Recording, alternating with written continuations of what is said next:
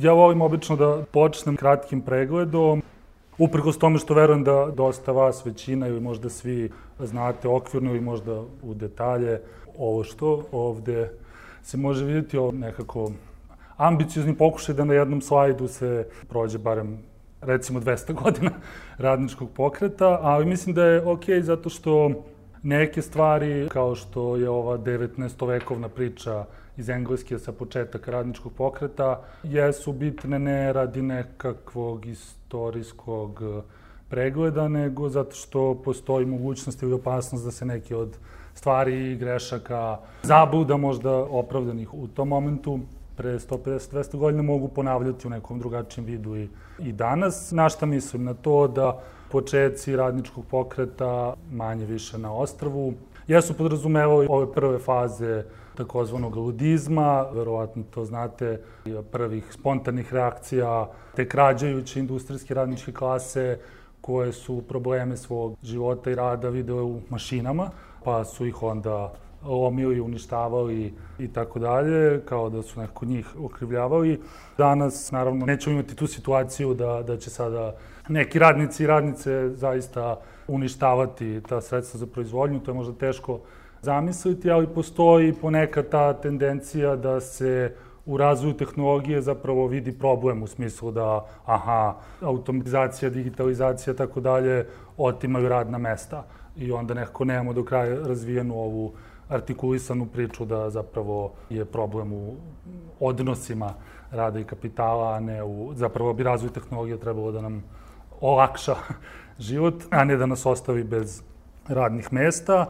Utopizam se odnosi na ove prve, pretežno francuskih i engleskih teoretičara, pokušaje da u tome što se zvalo socijal-utopistički period, da zapravo zamišljaju nekako iz glave alternativne vizije društva kako bi moglo idealno da izgleda, mislim na Saint-Simona, Fouriera i tako dalje, što je, na primjer, bilo interesantna tendencija. Čini mi se da je malo zamrla ta priča, ali pre jedno 5, 10, 15 godina je bio vrlo popularan ovaj pokret Zeitgeist. Ako ga se sećate, bilo je ljudi koji su to pratili i podržavali i u Sarajevu, znam da je bio i u Beogradu, što je jedna plemenita zamisao i se opet svodi na to da su neki humani mislioci zamislili idealnu viziju društva, nekakvog, verovatno, postkapitalističkog, ali bez ikakve jasne ideje kako bi se do takvog raja na zemlji moglo doći. Dakle, ovdje sad pričamo o nekoj sredini 19. veka.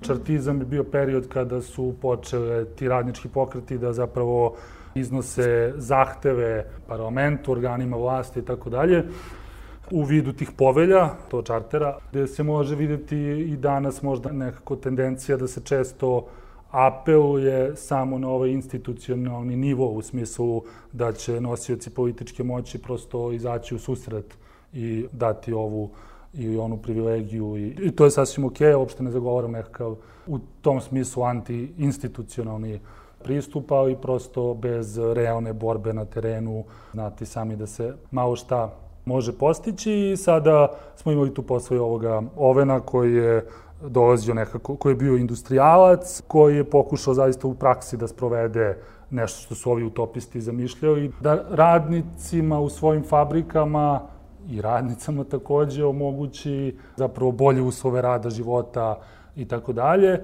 Pouka iz toga bi bila, zapravo čovjek je propao finansijski tada na tržištu jer ne može dobra volja jednog vlasnika kapitala, kapitaliste, kako god, da promeni nešto, odnosno postoji rizik da će on, davajući ustupke, odnosno bolje uslove rada svojim radnicima, zapravo ispasti iz igre, jer neće biti konkurentan, što se i njemu dogodilo.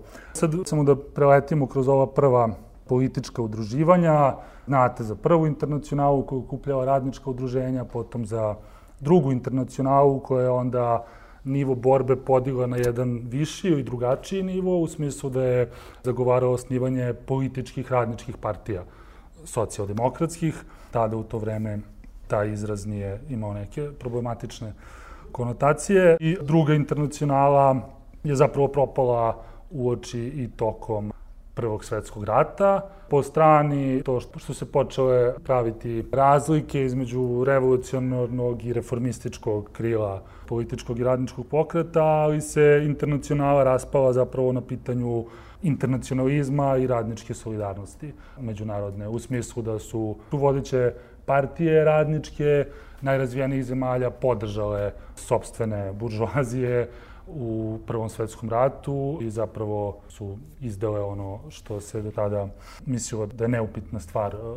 internacionalna podrška radništva. Tu imamo neke svetle primere nekih partija koje su ostale dosledne internacionalnoj solidarnosti, ali na tome se ne bih zadržavao, osim što bi pouka bila da ne mogu da se radničke klase i njihovi politički oblici organizovanja zatvarati u nacionalne okvire i države, jer prosto to nikuda ne vodi.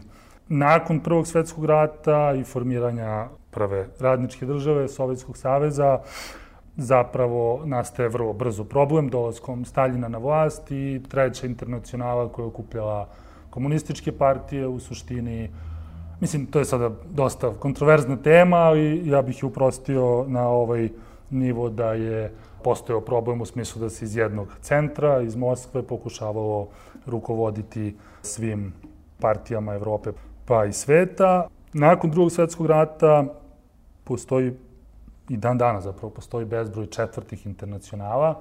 Dakle, one su mahom anti-staljinističke, trotskističke su, pozivaju se na to demokratsko i internacionalno nasleđe radničkog pokreta.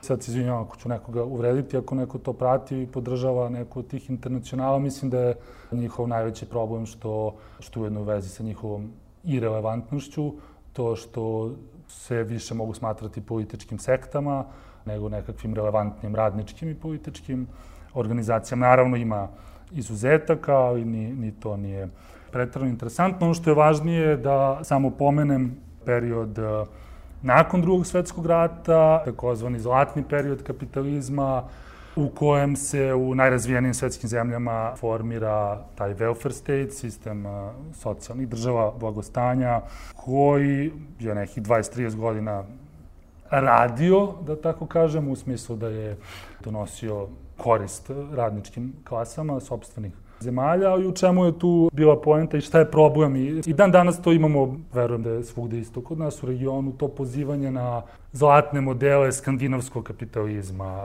Švedska, Norveška i tako dalje, ili generalno na to kako je čak i u ovim najrazvijenijim zemljama Evropske unije izgledao dobro i solidno sistem u prvim decenijama. Nakon Drugog svetskog rata, ja bih rekao da je taj period zapravo jedan izuzetak u razvoju kapitalizma, u smislu da je počivao na ovome što čini mi se negde posle se može nazvati nekakvim keynesijanskim kompromisom. Došlo do kompromisa između snaga kapitala i snaga rada. Dva su razloga za to. Dakle, taj kompromis je omogućavao da radničke klase najrazvijenijih zemalja žive solidno. Najgrublje govoreći, dva su razloga za to. Prvo, nakon Drugog svetskog rata u svim tim ratom razorenim zemljama se kretalo od nule i od nekog minusa i bilo je lako graditi, upumpovan je novac, pre svega iz SAD-a i tako dalje, dakle za obnovu, i profitne stope su bile visoke i mogao je da se nekakvo to blagostanje relativno, barem ravnomernije raspoređuje po čitavom društvu. Međutim, to opet nije do altruizma vladajućih slojeva, nego do pritisaka koji su postojali kako odozdo u njihovim zemljama, u smislu su bili jaki radnički pokreti, komunističke, socijaldemokratske, socijalističke partije, ali postojao i strah od ovog strašila sa istoka, od Sovjetskog saveza i celog socijalističkog bloka, u smislu, pa okej, postoji mogućnost da će da se dese nekakve revolucije ili barem velika previranja nama negde u Parizu, Rimu i tako dalje, pa mi vladajući to ne želimo, dakle daćemo ustupke većini stanovništva, ali poenta je da je to bilo izboreno. Izboreno je bilo realnim pritiscima u smislu da su sindikati bili jaki, da su radikalno leve partije bile moćne i da je postojala realna bojazan. Taj sistem zapada u krizu već negde posle 20-30 godina, razni su razlozi za to. ali u suštini se prosto jedan krug kapitalističke akumulacije, jedan ciklus se zatvorio i ova 68. je na neki način prekretnica, ne samo u tom ekonomskom smislu, već i u smislu ovoga što, čini mi se da piše, diverzifikacije na levici. Na šta mislim? Dakle, oko 68. javljaju se i novi društveni pokreti, prosto nove teme se pojavljuju u društvenom životu i na neki način se ono što je bio industrijski sindikalizam počinje prevazilaziti. I dan danas se posledice toga osjećaju kada je u pitanju i teorijsko i praktično artikulisanje progresivnih društvenih pokreta, u smislu da li je to bilo dobro ili loše, da li je došlo do nekakve, da li je to početak razvoja politika identiteta u ovom negativnom smislu, pojavljivanja partikularnih problema i pomeranja fokusa sa centralnog sukoba rada i kapitala, ili je to dobro u smislu da prosto druge teme, ekološke, rasne, urbani problemi, žensko pitanje koje je na neki način bilo u drugom planu u okviru klasičnog industrijskog muškog sindikalizma fabričkih radnika, dakle da se sve to pojavljuje. Sigurno će neko znati bolje od mene, mislim da je to 70-ih ili 80-ih, onaj čuveni slogan, mislim, italijanskih feministkinja koje su ujedno bile i članice partije i sindikalke, koje postavljaju ta pitanja svojim muževima, kolegama, drugovi kolom pere gaće. Ili kako je već to parafrazirano, u smislu da postoje i druge teme, osim sukoba rada i kapitala, kako je to klasično bilo shvatano. Da sumiram, i uvijek se predugo zadržim u ovim istorijskim stvarima i molim vas da me prekinete, ako je nešto od ovoga dosadno ili poduže, ili ako neko još kraće želi ili može da poentira. U prvom svetu, dakle, ako je to bila neka podela na prvi, drugi i treći svet, koja više danas, rekao bih, ne važi, se razvoj radničkog pokreta i organizovanih sindikata može svesti na ovo da smo imali, dakle, kejnzijanski kompromis sredinom veka i potom neoliberalnu paralizu 80-ih i tako dalje. Sindikati danas u najrazvijenijim zemljama solidno, ali rutinski obavljaju svoje poslove. Mislim na neoliberalnu paralizu.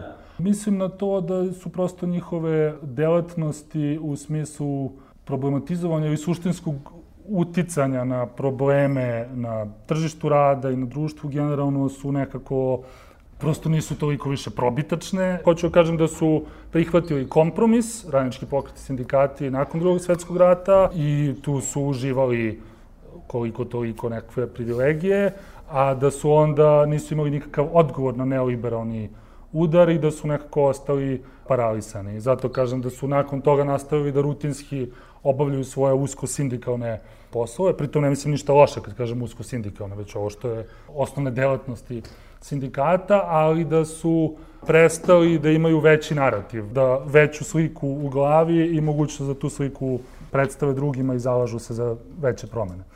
Međutim, ipak i nakon tog paralisanja, da tako kažem, su pokušavali dan danas da se na neki način ponovo modernizuju, da uvedu neke nove perspektive, pa ćemo posle doći do toga, od saradnje sa društvenim pokretima do pokretanja generalno nekih drugih tema kojima se nisu bavili poslednjih decenija.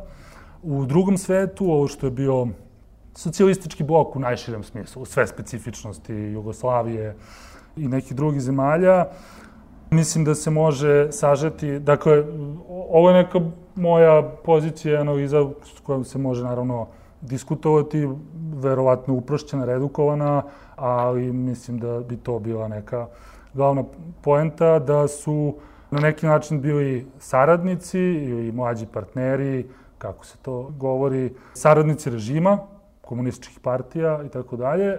Pritom ne bih se složio sa ovim uobičajenim, recimo, tvrdnjama da su sindikati bili potpuno nebitni, barem u Jugoslaviji se to ne može reći, da nisu imali ni u jednom momentu nikakvu autonomnu politiku, kritiku i tako dalje. Prosto se često ta teza plasira da su bili samo produžena ruka režima. Do ovih banalizacija sindikati su samo bavili deljenjem, zimnice.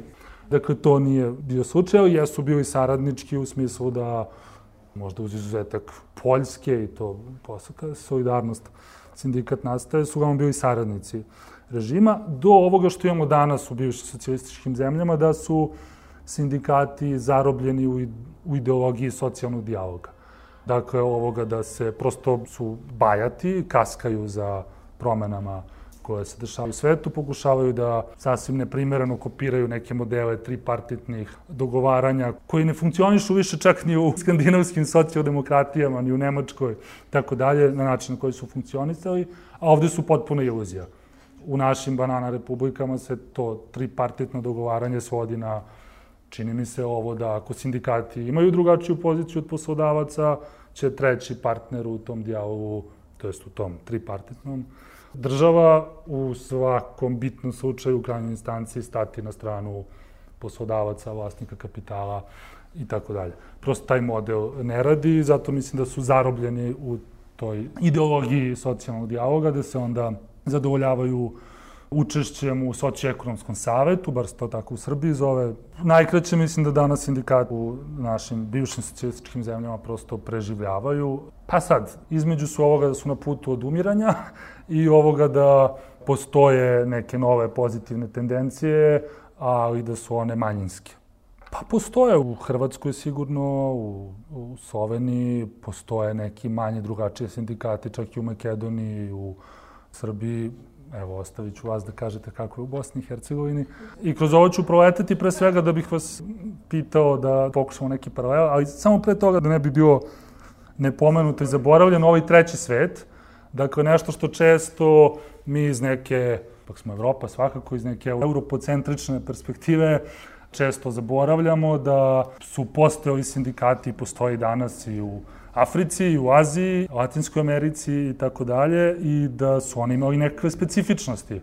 U mnogim od tih zemalja su bili nosioci antikolonijalne borbe. U nekim zemljama, poput Južnoafričke republike, su bili nosioci nove državnosti, državotvornosti i tako dalje. Danas u raznim zemljama, azijskim, čini mi se ponajviše, postoji to što bih nazvao novom militantnošću, najradikalniji primjeri borbi radničkog pokreta generalno, koji ne mora čak uvijek ni da bude sindikalno organizovan, ali eto da prosto bude pomenuto, da ne zanemarimo neke od tih zemalja. Zašto sad Srbija? Da, zato što sam i rekao samo kao neka vrsta primjera i ilustracije ovih problema sindikata u drugom svetu, u bivšim socijalističkim zemljama i tako dalje, a i da bih vas zapravo provocirao da možda nešto i o Bosni i Hercegovini kažemo, da li vidite nekakve paralele. U Srbiji najveći sindikat je i dalje Savez samostalnih sindikata Srbije. Baštini tu tradiciju prvog sindikata, to je Radnički savez, osnovan 1903. Tada ne progresivan, nego revolucionaran, u smislu da je vrlo jasno antikapitalistički u jednoj zemlji koja još nije ni bila razvijena kapitalistička zemlja, tesno vezan i osnovan u isto vreme kad je Srpska socijaldemokratska partija, tako dalje, koji onda, da sad preskočimo ove ratne i međuratne periode, u suštini posle Drugog svetskog rata postaje ovaj večiti državni sindikat, kako ga se i obično i danas tretira, pa potom 90-ih je to sindikat koji je manje više vezan uz vladajući režim Slobodana Miloševića, zato i stoji ovo režimski, ali zašto kažem najkontradiktorniji? Zato što uprkos činjenici da barem njegovo vođstvo jeste zarobljeno u toj ideologiji socijalnog dijaloga i jeste manje više u svaki režim, mislim na ove post 2000-te režime, a dakle i na Miloševićev 90-ih, da mimo toga postoje sjajni ljudi, sjajni borci i sjajne borkinje u različitim granama tog sindikata, na nižim i srednjim nivoima, na lokalu, u manjim mestima Srbije ili čak nekim većim gradovima, koji iz raznoraznih razloga ostaju unutar najvećeg sindikata, ali prosto ni tu čak slika nije crno-bela. Sa nekim od tih ljudi mi imamo sjajnu saradnju u praksi, u teoriji, u zajedničkom radu i tako dalje. Njegov drugi reprezentativni sindikat, reprezentativna centrala u Srbiji jeste UGS Nezavisnost. Zašto kažem od opozicije do opozicije? Ovde na slajdu, zato što je nastao 90-ih u suštini u opoziciji spram ovog manje više režimskog sindikata. Takođe je kontradiktoran u smislu da počinje direktno da se upliće i u politiku, protiv režima Miloševića i tako dalje, ali danas je, na primer, uprkos tome što je reprezentativan i učestvuje u socioekonomskom savetu, na neki način ponovo opozicioni. Zašto? Dakle, tek sa ljudima iz nezavisnosti imamo dosta dobru saradnju, ali oni se i ne ljute kada im se kaže da su, barem se neki od njih ne ljute, kada im se kaže da su najviše krivi za posledice tranzicije kakvu smo imali 2000-ih i ove decenije Srbiji, naročito ove prve decenije 2000-ih. Zato što su oni u suštini, kako bih rekao, možda najbolja ilustracija to da se njihov istraživačko-obrazovni centar zove Centar za edukaciju i još nešto i privatizaciju. Dakle, manje više su oni videli, i to je sad ova loša strana, bila borbe protiv Miloševićevog režima koji je iz svojih taktičkih razloga usporavao u nekim momentima proces restauracije kapitalizma, što naravno ne znači da ništa više osim te činjenice, a nakon 2000-te je taj proces divljačke, zločinačke, ubrzane privatizacije i uništavanja svega što je ostalo od javnog vlasništva je ubrzan i UGS nezavisnost je nekako u tome participirao, a danas na neki način shvata svoje greške i ponovo počinje da se otvara za nekakve opozicione poglede, i ekonomske i političke. Najviše pokrivaju u svakom smislu i regionalnom i sektorskom, imaju dosta grana zasebnih i imaju na papiru, SSS ima 500-600 hiljada. Ispada da je najveća organizacija u Srbiji posle vladajuće stranke. SNS inače ima u Srbiji 700.000 članova. Vladajuća partija u Srbiji je jedna od najvećih političkih organizacija u Evropi. UGS nezavisnost ima skoro 100.000. I sad vi očekujete bar da je to pola miliona, a treba bi 600-700.000, koliko kad se zbere. I onda pre 4-5 godina, dakle, najveća borba, najveća promena se dešava, uvođenje novog otvoreno neoliberalnog zakona o radu koji bi trebalo da je krovni akt i tako dalje. Rade se neke razne kampanje protiv toga, uključuju se i društveni pokreti, tu smo sad i mi kao neki progresivni NGO-ovi, leve političke snage, tako dalje. I na završnom protestu ispred Skupštine, na dan usvajanja zakona, je negde oko 15.000 ljudi. Sa sve našom kolonom od 1.000-2. Dakle, prosto nisu u stanju da izvedu više od 5% sopstvenog članstva. Pa evo, možda čak nema ni potrebe da sad idemo na ovaj nivo kako su po republikama se raspoređivale imovine, nasledstva i tako dalje. Samo da u okviru Srbije vidimo koji je problem, da Savez samostalnih sindikata i dalje koristi zgradu Doma sindikata, a da drugi, dakle njihov partner iz socioekonomskog saveta, drugi reprezentativna centrala, mora da iznajmljuje zgradu na nekom drugom mestu u koju plaćaju iz sopstvenih prihoda iz članarina.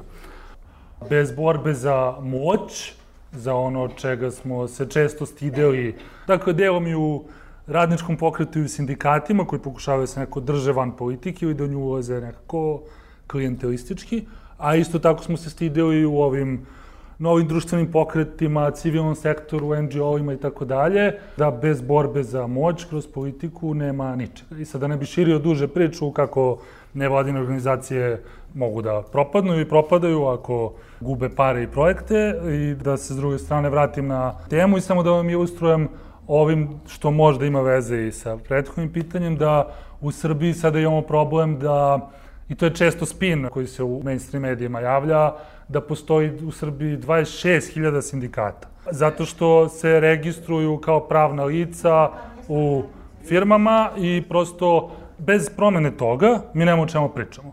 A to se nikada neće promeniti ako nekakva politička opcija nema interes da to promeni, a nijedna poslednjih 20 godina to nije imala, jer tako drži bilo kakve pokušaje radničkog organizovanja, prosto pacifikuje ga. I to je to. Da ne ostane nedorečeno ovo zašto mislim da UGS nezavisnost, dakle druga najveća centrala, reprezentativna, koja učestvuje u socioekonomskom savetu, da je najmanje staromodna.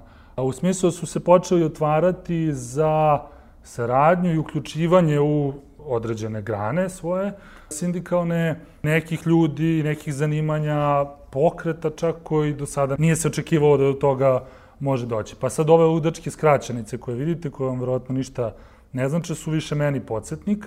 Tako imamo slučaj ovoga granskog sindikata kulture, umetnosti i medija u okviru nezavisnosti, u čije članstvo se uključuju i ljudi iz, na primer, nezavisnih medijskih portala, koji su ujedno se uključili, dakle, leve provinijencije, radničkih i tako dalje, koji su ujedno se uključili i u strukovno udruženje, nezavisno udruženje novinara Srbije, čiji su ljudi takođe u ovoj sindikalnoj grani i dolazi do nekakve potpuno nove interakcije svega toga, u smislu da nisu više ljudi koji su na čelu tog sindikata, neki ljudi koji, kako bih rekao, koji će reći šta će nam ovi sa web portala mladi, oni nam jedva i članarinu uplaćuju, a i oni nisu mediji, jer zna se šta je mediji, papir, TV i tako dalje. Prosto postoje nove tendencije. Clean Codes kampanja je kampanja za poboljšavanje uslova rada u tekstilnoj industriji pre svega, međunarodna koja okuplja nevladine organizacije, sindikate i tako dalje, to je ovaj CCC, koordinatorka nacionalna za Srbiju i koleginica koja radi sa mnom u CP-u, ovom NGO iz kojeg dolazim. Oni, na primjer, imaju tesnu saradnju sa granskim sindikatom industrije, energetike i rudarstva, takođe iz ove centrale. I tu prosto se mogu vidjeti potpuno novi momenti, dakle da u nekoj fabrici, znate, ovo sad u Srbiji je dominantni narativ ekonomskog razvoja, su strane direktne investicije, ogromne beneficije, subvencije koje se daju tim investitorima. Mi iz budžeta plaćamo plate da oni dođu i otvore neki pogon, na primjer u tekstilnoj industriji, onda je tu potpuni haos u smislu da je antisindikalno raspoloženje i sindikate mogu da nekako drže po strani, ali teže drže po strani kada dođu ljudi iz Clean Codes kampanje i uđu u fabriku jer imaju, ne znam, direktivu iz centrale tog brenda u Italiji, gde god i moraju da ih puste i onda zapravo ljudi iz civilnog sektora, iz NGO-a, to jest ne mogu oni da sindikalizuju, ali organizuju radnice, pre svega iz tekstilne industrije i guraju ih u... Ono što je dobro je što u početku smo imali probleme u smislu konkurencije, šta je tu čiji posao, sad to ide bolje i svima je jasno da postoji obostrani interes, a da je zapravo najvažniji interes pre svega radnice koje rade za 200 € i kojima takođe postoji mreža, to je Republički sindikat sakupljača sekundarnih sirovina. To je, mislim, sad zvuči sjajno naziv, zapravo je to registrovano kao udruženje građana, kao nevladina organizacija i to su sad ti NGO paradoksi. To je posao koji u Srbiji obavlja preko 50.000 Roma i Romkinja većinski. Pre svega u Nišu je počelo to organizovanje i sada se pokušava da zapravo ti ljudi koji rade apsolutno na crno, da oni zapravo uđu u neku adekvatnu sindikalnu granu, ali je to jako teško kada su oni formalno nevladina organizacija i tako dalje. Na tome se zapravo radi, da se pokuša napraviti, zapravo to je pokušaj organizovanja tih ljudi koji bi se onda minimalno držali zajedno u smislu da se ne svađaju za 1 euro sirovine koje mogu skupiti. Oni se tako zovu i oni bi da postanu zapravo sindikati, zato im pomaže, zato je ideja da se oni formalno sindikalizuju u smislu da uđu u sektor trgovine ili sektor industrije, energetike i rudarstva, kao da su neka industrija, pa se nategne veza sa time da su deo reciklažne industrije i tako dalje, i da se prosto onda vidi šta radiš sa 50.000 ljudi, od kojih će možda da ti, ako i minimalnu podršku pružiš, zaštitu od, ne znam, proganjanja komunalne policije ili nekih rasističkih napada, ima i toga naravno, i od lokalnih, sad tu postoje naravno u romskoj zajednici problemi, imamo sad tu više nivoa preprodavaca, lokalnih romskih kraljeva koji... I da se onda prosto neko njima pruži zaštita, a da oni postanu deo sindikata i da neko od njih, da barem ta njihova organizacija plaća neku minimalnu simboličnu članarinu ili da možda čak i ne plaća, ali da kompenzuje to što će svojim prisustvom, ako će dođe 2000 sakupljača sekundarnih sirovina na protest i da pruži podršku nekom drugom klasičnom prirodnom sektoru, možda postoji prostor za... Može i negde ideja bila, provlačila se poslednjih godina da se to sve podvede pod nekav sindikat prekarnog radništva. To je logično, ali je pitanje da li zaista se mogu lako zajednički interesi, znači lako nama da sad analitički kažemo pa da, to su nesigurni radni status, tako dalje, vam je zajednička osobina, ali ako neka romska porodica sakuplja 12 sati dnevno đubre sa sve svojom decom koja ne idu u školu ili idu povremeno i oni svi zarade 10 eura za 12 sati, da li se to može uporediti sa nekim, ne znam, IT freelancerima, koji da, slažem se, isto tako su nesigurni u smislu da neće ni oni imati penziju. Nemaju oni možda zdravstveno, ne ide im staž, ali ne zarađuju 10 eura dnevno. To je bila ideja sindikat prekarnog radništva. A ovde postoje zaista neka depriviranost i ta kumulativna diskriminacija tih ljudi koja je onda povezana sa njihovim problemima obrazovanja, stanovanja, zdravstva i tako dalje, koju većinski ipak nemaju ovi visoko obrazovani kognitarijat ili kako bi se to moglo nazvati. Postoji u Zrenjaninu jedna organizacija za ženska radna prava, Roza, koja je krenula okupljati prekarne radnice, od kojih su neke bile bivše radnice hemijske ili farmaceutske industrije, a neke, ili te iste su potom radile kao nadničarke na poljima u poljoprivredi. Ideja je bila, mi smo sve prekarne radnice i hajdemo u sindikat, u UGS nezavisnosti, i hajde mi ćemo i ovu romsku sakupljača sekundarnih sirovina ekipu da okupimo, i onda je to išlo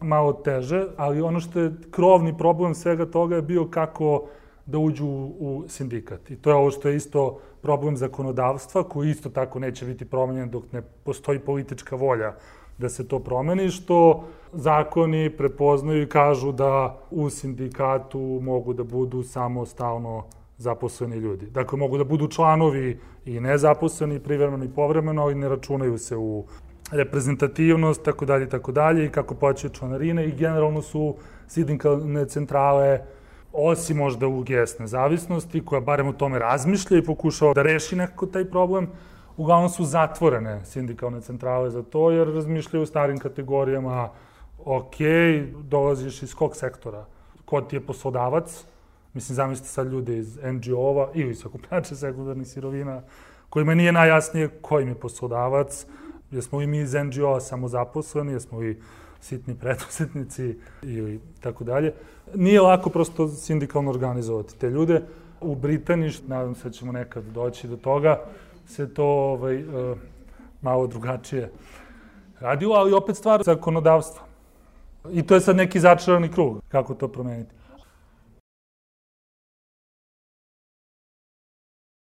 A SNS je jedan derivat iz ove nezavisnosti, 2000-te. Njihov predsednik tadašnji je 2001. postao ministar rada u vladi Zorana Đinđića, koja je bila jedna tipična neoliberalna vlada, i ta centrala je posle 10 godina, negde oko 2010. izašla na izbore ponovo u koaliciji sa liberalno-demokratskom partijom.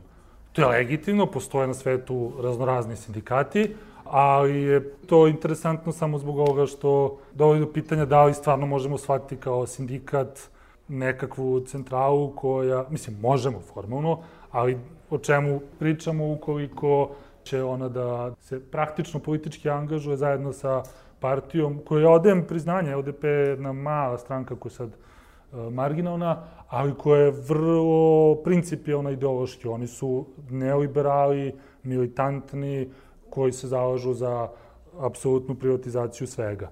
I u tom smislu su jasni, ne kriju se bilo čime od Kosova do ne znam čega, ali sindikat je problem, dakle, da su oni išli sa liberalnim demokratama na izbore, i možda to ima i veze nekve sa činjenicom da su danas pred izdisajem, manje više nestaju. Sad, postoji ova četvrta KSS.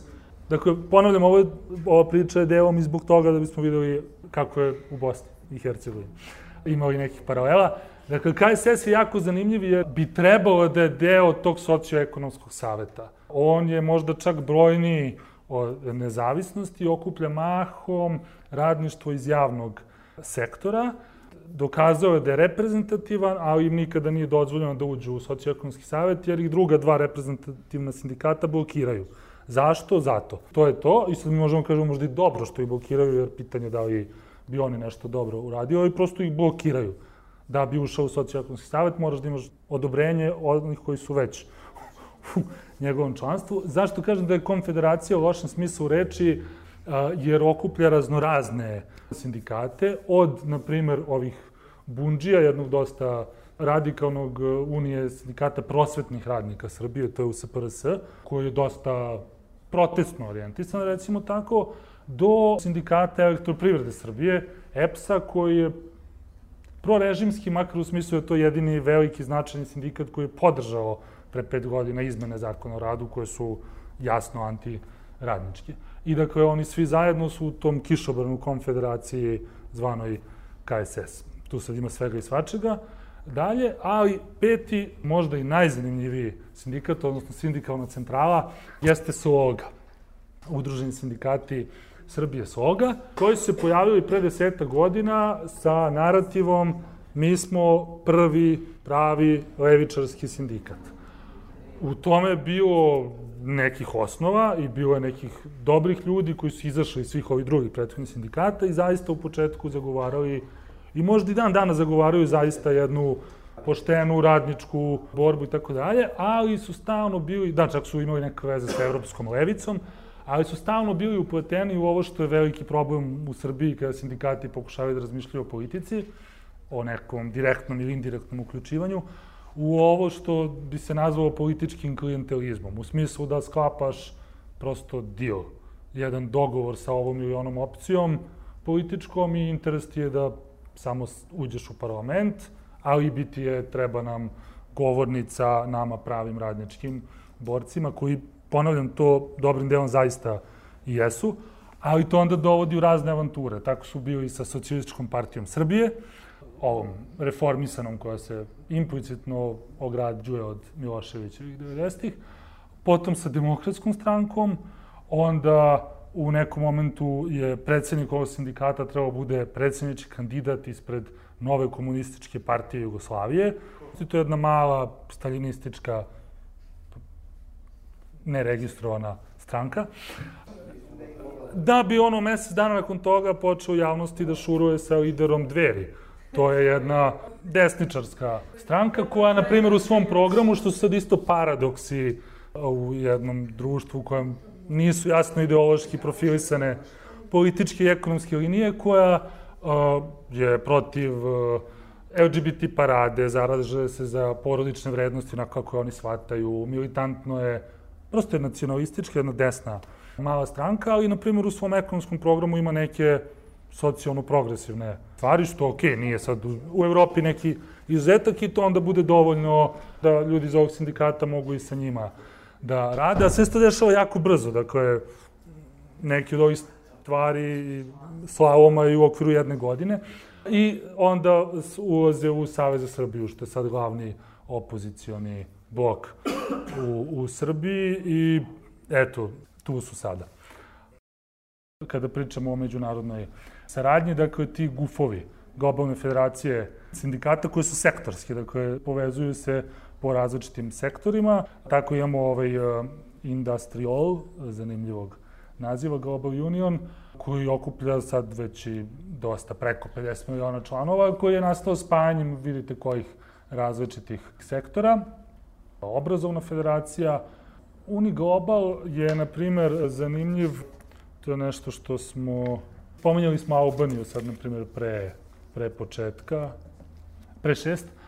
U Albaniji je, na primer, taj Uniglobal Union dosta pomogao organizovanju prvog pravog sindikata, recimo to tako, u Albaniji, jer do skoro se Edi Rama hvalio time kad se reklamira stranim investitorima, kaže dođite kod nas, mi nemamo sindikate, niko neće da vam dosađuje. I zanimljivo je da su zapravo sindikalizovali i tu su dosta učešća uzeli naši, dakle, levi civilni sektor, recimo to tako, koji je učestvovao u velikoj meri u sindikalnom organizovanju ljudi iz ovog sektora telekomunikacija. To je ovo što dosta italijanskih, na primjer, kompanija ima call center.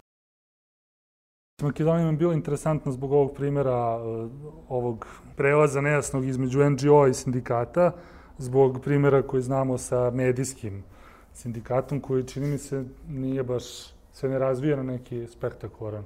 Prosto rizično je to polje koje izavuje kad se sindikati projektno finansiraju, tako dalje, ali omogućuje im barem da budu progresivni po svim drugim društvenim pitanjima. Šta konkretno mogu da rade ti gufovi? Neke stvari koje deluju kao dosadne, birokratske, reformističke, institucionalne i tako dalje, ali utiču na realne živote ljudi, realno mogu da poboljšavaju i na međunarodnom planu položaj radništva. Ti IOS, internacionalni okvirni sporazumi, mogu da budu dosta interesantni i korisni i ovo bi bio jedan primer. Dakle, ovaj ITF, to je federacija ovih transportnih radnika s 4,5 miliona članova, od toga je nekih 600.000 su moreplovci.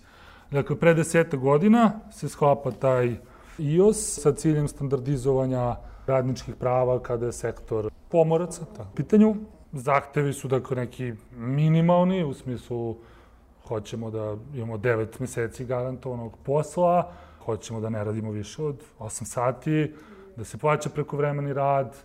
Ovo delo je dosta minimalno i bedno, 9 samo dana godišnjeg odmora, ali to je, garantovanje toga je bio napredak za taj sektor pre 10 godina. Zašto? Zato što se uglavnom te kompanije registruju u ovim nekim zemljama karipskim, na primer, koje baš su vjerojatno gore i od naših kada su radna prava u pitanju i onda je vršen pritisak dakle, da se ti radni uslovi izmene i pored potpisanih sporazuma vlasnici pokušavaju da izbegavaju preuzete obaveze i potreban je pritisak odozdo, realna radnička borba i jedan je primer solidarnosti međunarodne u smislu da su, dakle, nisu ti inspektori koji bi kontrolisali radnička prava i sve što je postignuto sporazumom nisu pušteni prosto na brodove i onda su lučki radnici negde u Rotterdamu odbijali da istovaruju robu iz tih rodova dok se ne utvrdi kakvo je radno stanje njihovih kolega pomoraca i evo neki rezultat ovde možete vidjeti, ali opet i ovo pokazuje da nije dovoljno samo čak ni na ovom najvišem nivou dogovora sa više vlada, međunarodnih pritisaka, lobiranje i tako dalje, da nije dovoljno samo nešto potpisati, da je potreban pritisak odozdo. I ovo bi bio neki poslednji deo koji nas opet vraća na problematiku i možda nekakva rešenja ili barem diskusiju o rešenjima u smislu šta mi ovde možemo da radimo, jer nije isto u Bosni, Srbiji, Makedoniji i negde drugde, u razvijenim zemljama, tako kažem. Vraćam se na ove, rekao bih, centralne probleme. Šta se, dakle, dešavalo nakon ovog neoliberalnog udara, 70-ih, 80-ih, nakon propadanja u suštini ovog kinzijanskog kompromisa, zašto su i najrazvijeniji sindikati u najrazvijenijim zemljama došli u stanje u koje su došli u smislu da jedva obezbeđuju ono što su mogli u prethodnim decenijama. Neki spoljašnji razlozi slabljenja sindikata generalno i bili ovi, opet ograđujem se pitanje šta je od toga objektivno. Da, objektivno postoje činjenice da imamo automatizaciju, digitalizaciju, razvoj tehnologije, ali da li je zaista spoljašnji faktor i neka objektivna činjenica, da li se to može reći za fenomene kao što su outsourcovanje radne snage, izmeštanje proizvodnje, ovo podugovaranje i tako dalje, ili je to rezultat promene u nekakvoj političkoj areni, promene odnosa snaga. Ja bih rekao pre ovo drugo, ali sam ipak to stavio u neke spoljašnje u smislu da su to fenomeni koji se odvijaju, a ne zavise direktno od sindikata. Oni dovode do fragmentacije radničke klase, do atomizacije generalno društva, ljudskih života, interesa, do iskorenjivanja solidarnosti, tako dalje, dovode do sukoba između ovoga što bi bili radnici core versus precarious, dakle radnici jezgra, ne samo u smislu geografskom, solidarnosti između radnika kapitalističkog jezgra razvijenih zemalja i ovih perifernih zemalja, nego čak u okviru jedne Nemačke, u kojoj god privrednom sektoru imamo situaciju da dolazi do sukobljavanja interesa između stalno zaposlenih i između privremeno i povremeno zaposlenih. I da nije lako naći odgovore na te probleme. Naročito kada se tu uvedu i drugi faktori, da su, na primjer, često privremeno i povremeno zaposleni ili ti prekarni, uopštenije govoreći, da su ne Nemci, da su ljudi koji dolaze, koji su srećni što uopšte mogu da rade privremeno i povremeno u Nemačkoj. Ono što je bili unutrašnji razlozi su suštini ideološki i politički.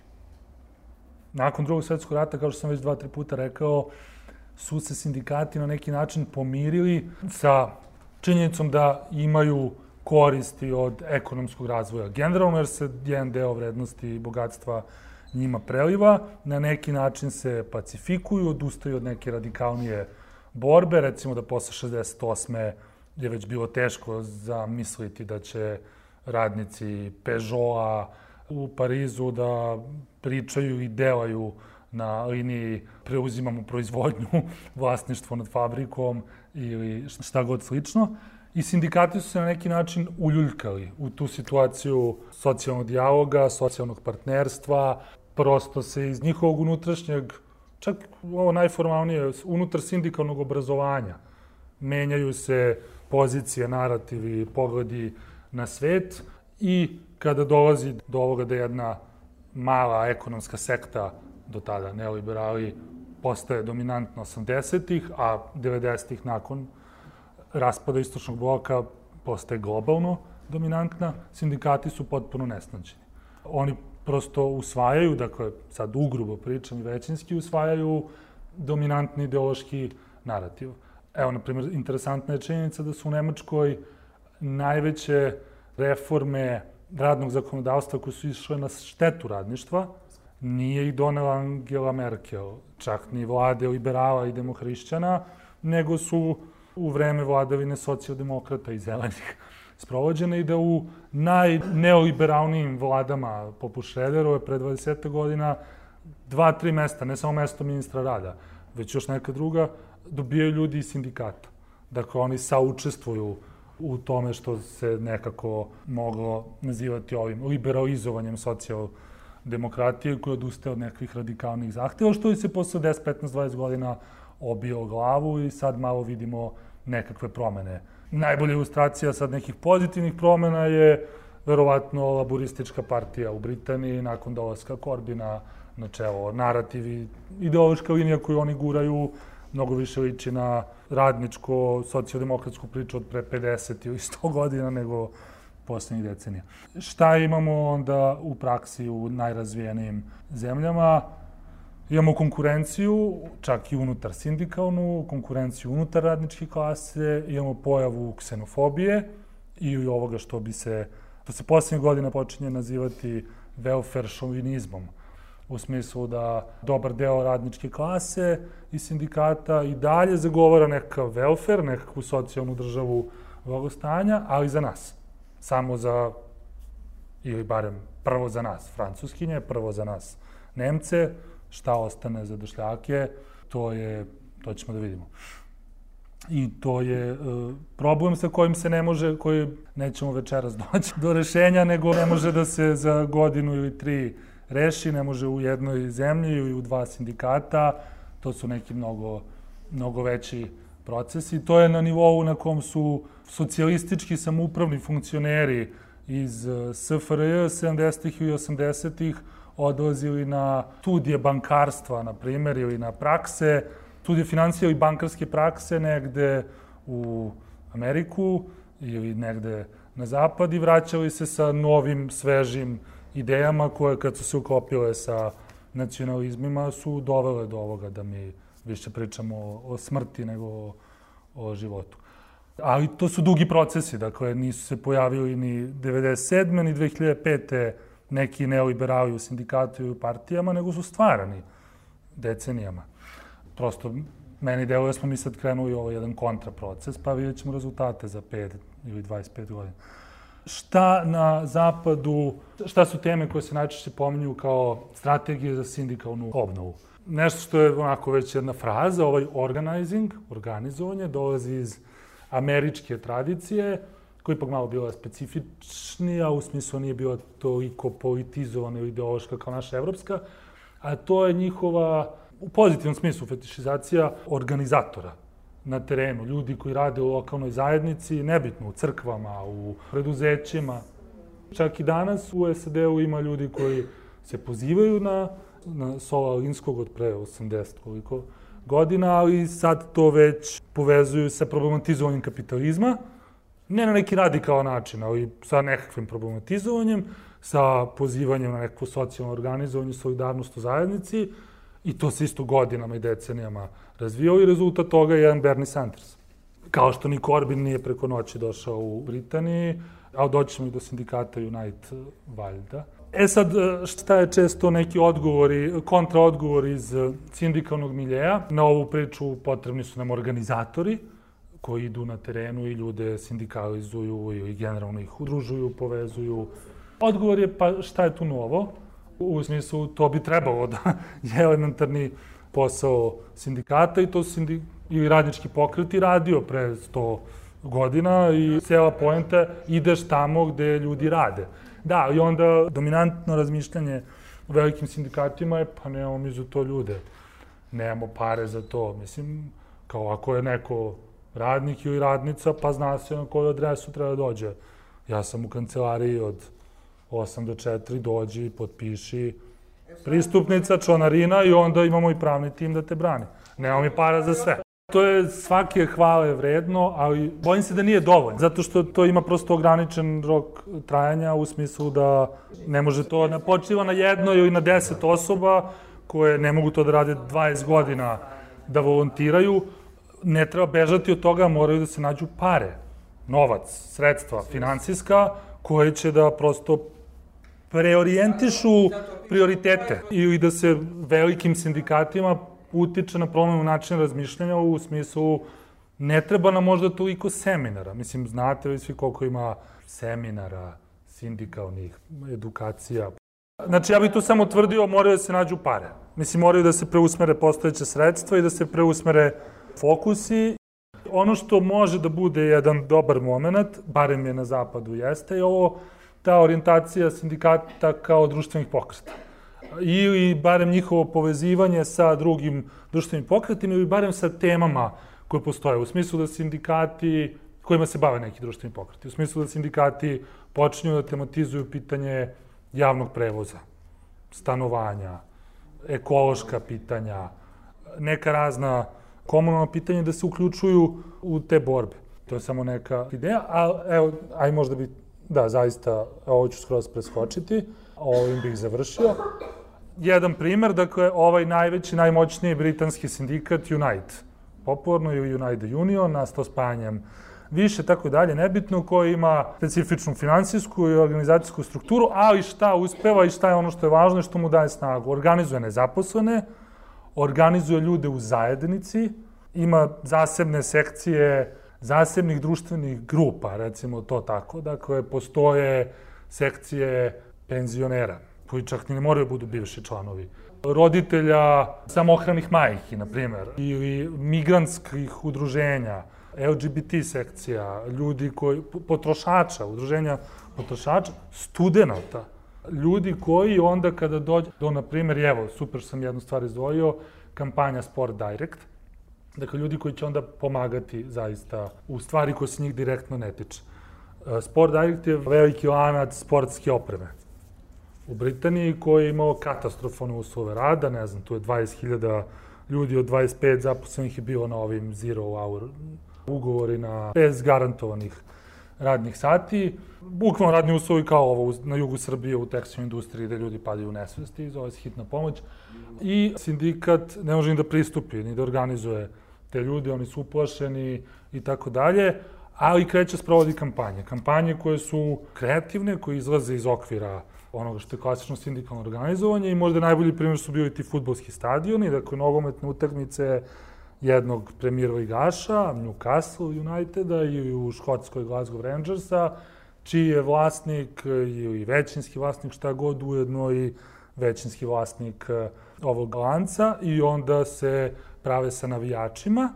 Da, dakle, možda je malo sad to teže u Sarajevu i u Beogradu zamisliti, jer su malo ti navijači na ostrvu, ali su oni prihvatili da u vreme prenosa fudbalskih utakmica stoje ogromni baneri koji su sport direct shame, kao kampanja osramoćivanja svega toga i uz razne druge pritiske počinje se, a dakle vrsta pritiska, zato sam pomenula razna druga udruženja, su protesti ispred samih prodavnica u kojima ne mogu da učestvuju zaposleni, ali onda dolaze i animiraju ljude da ne kupuju u tim prodavnicama studenti, udruženje indijskih studenta, samohranih majki, penzionera i LGBT organizacije i oni pomažu jer znaju da će njima biti pomognuto u nekoj drugoj stvari, a da ovi ljudi neće biti ugroženi. I sve to bila jedna sjajna kampanja, da vam ne prepričavam, čija je poenta bila ništa.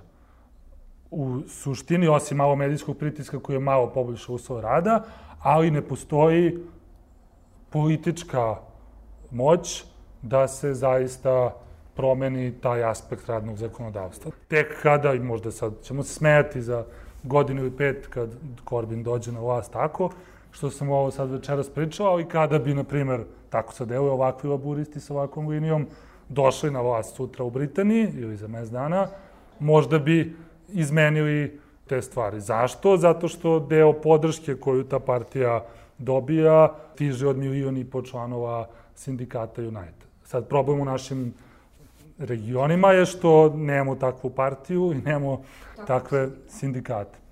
Ali time bih završio, skratio sam ovaj poslednji deo, je da zapravo ništa od svega o čemu smo pričali, zbog čega smo se nervirali, nije moguće bez političke moći. Dakle, mi paralelno moramo da radimo na politizaciji svega onoga što imamo, od nevladinih organizacija do sindikata u kojima jesmo ili ih pravimo ili tako dalje, i da paralelno sa tim radimo na izgradnji političke moći koja, kada dođe na vlast, može da nešto promeni. Da li ćemo biti izigrani i prevareni možda, da li nešto možemo da uradimo bez toga, sigurno ništa. Dakle, sad je tu nekoliko primjera od Nemačke, preko Urugvaja, Slovenije i tako dalje, drugih zemalja u kojima su sve sindikalne borbe dobijale i svi radnički zahtevi na snazi tek kada dolaze progresivne leve političke opcije na vlast. Nekada ni tada, ali bez toga nikad.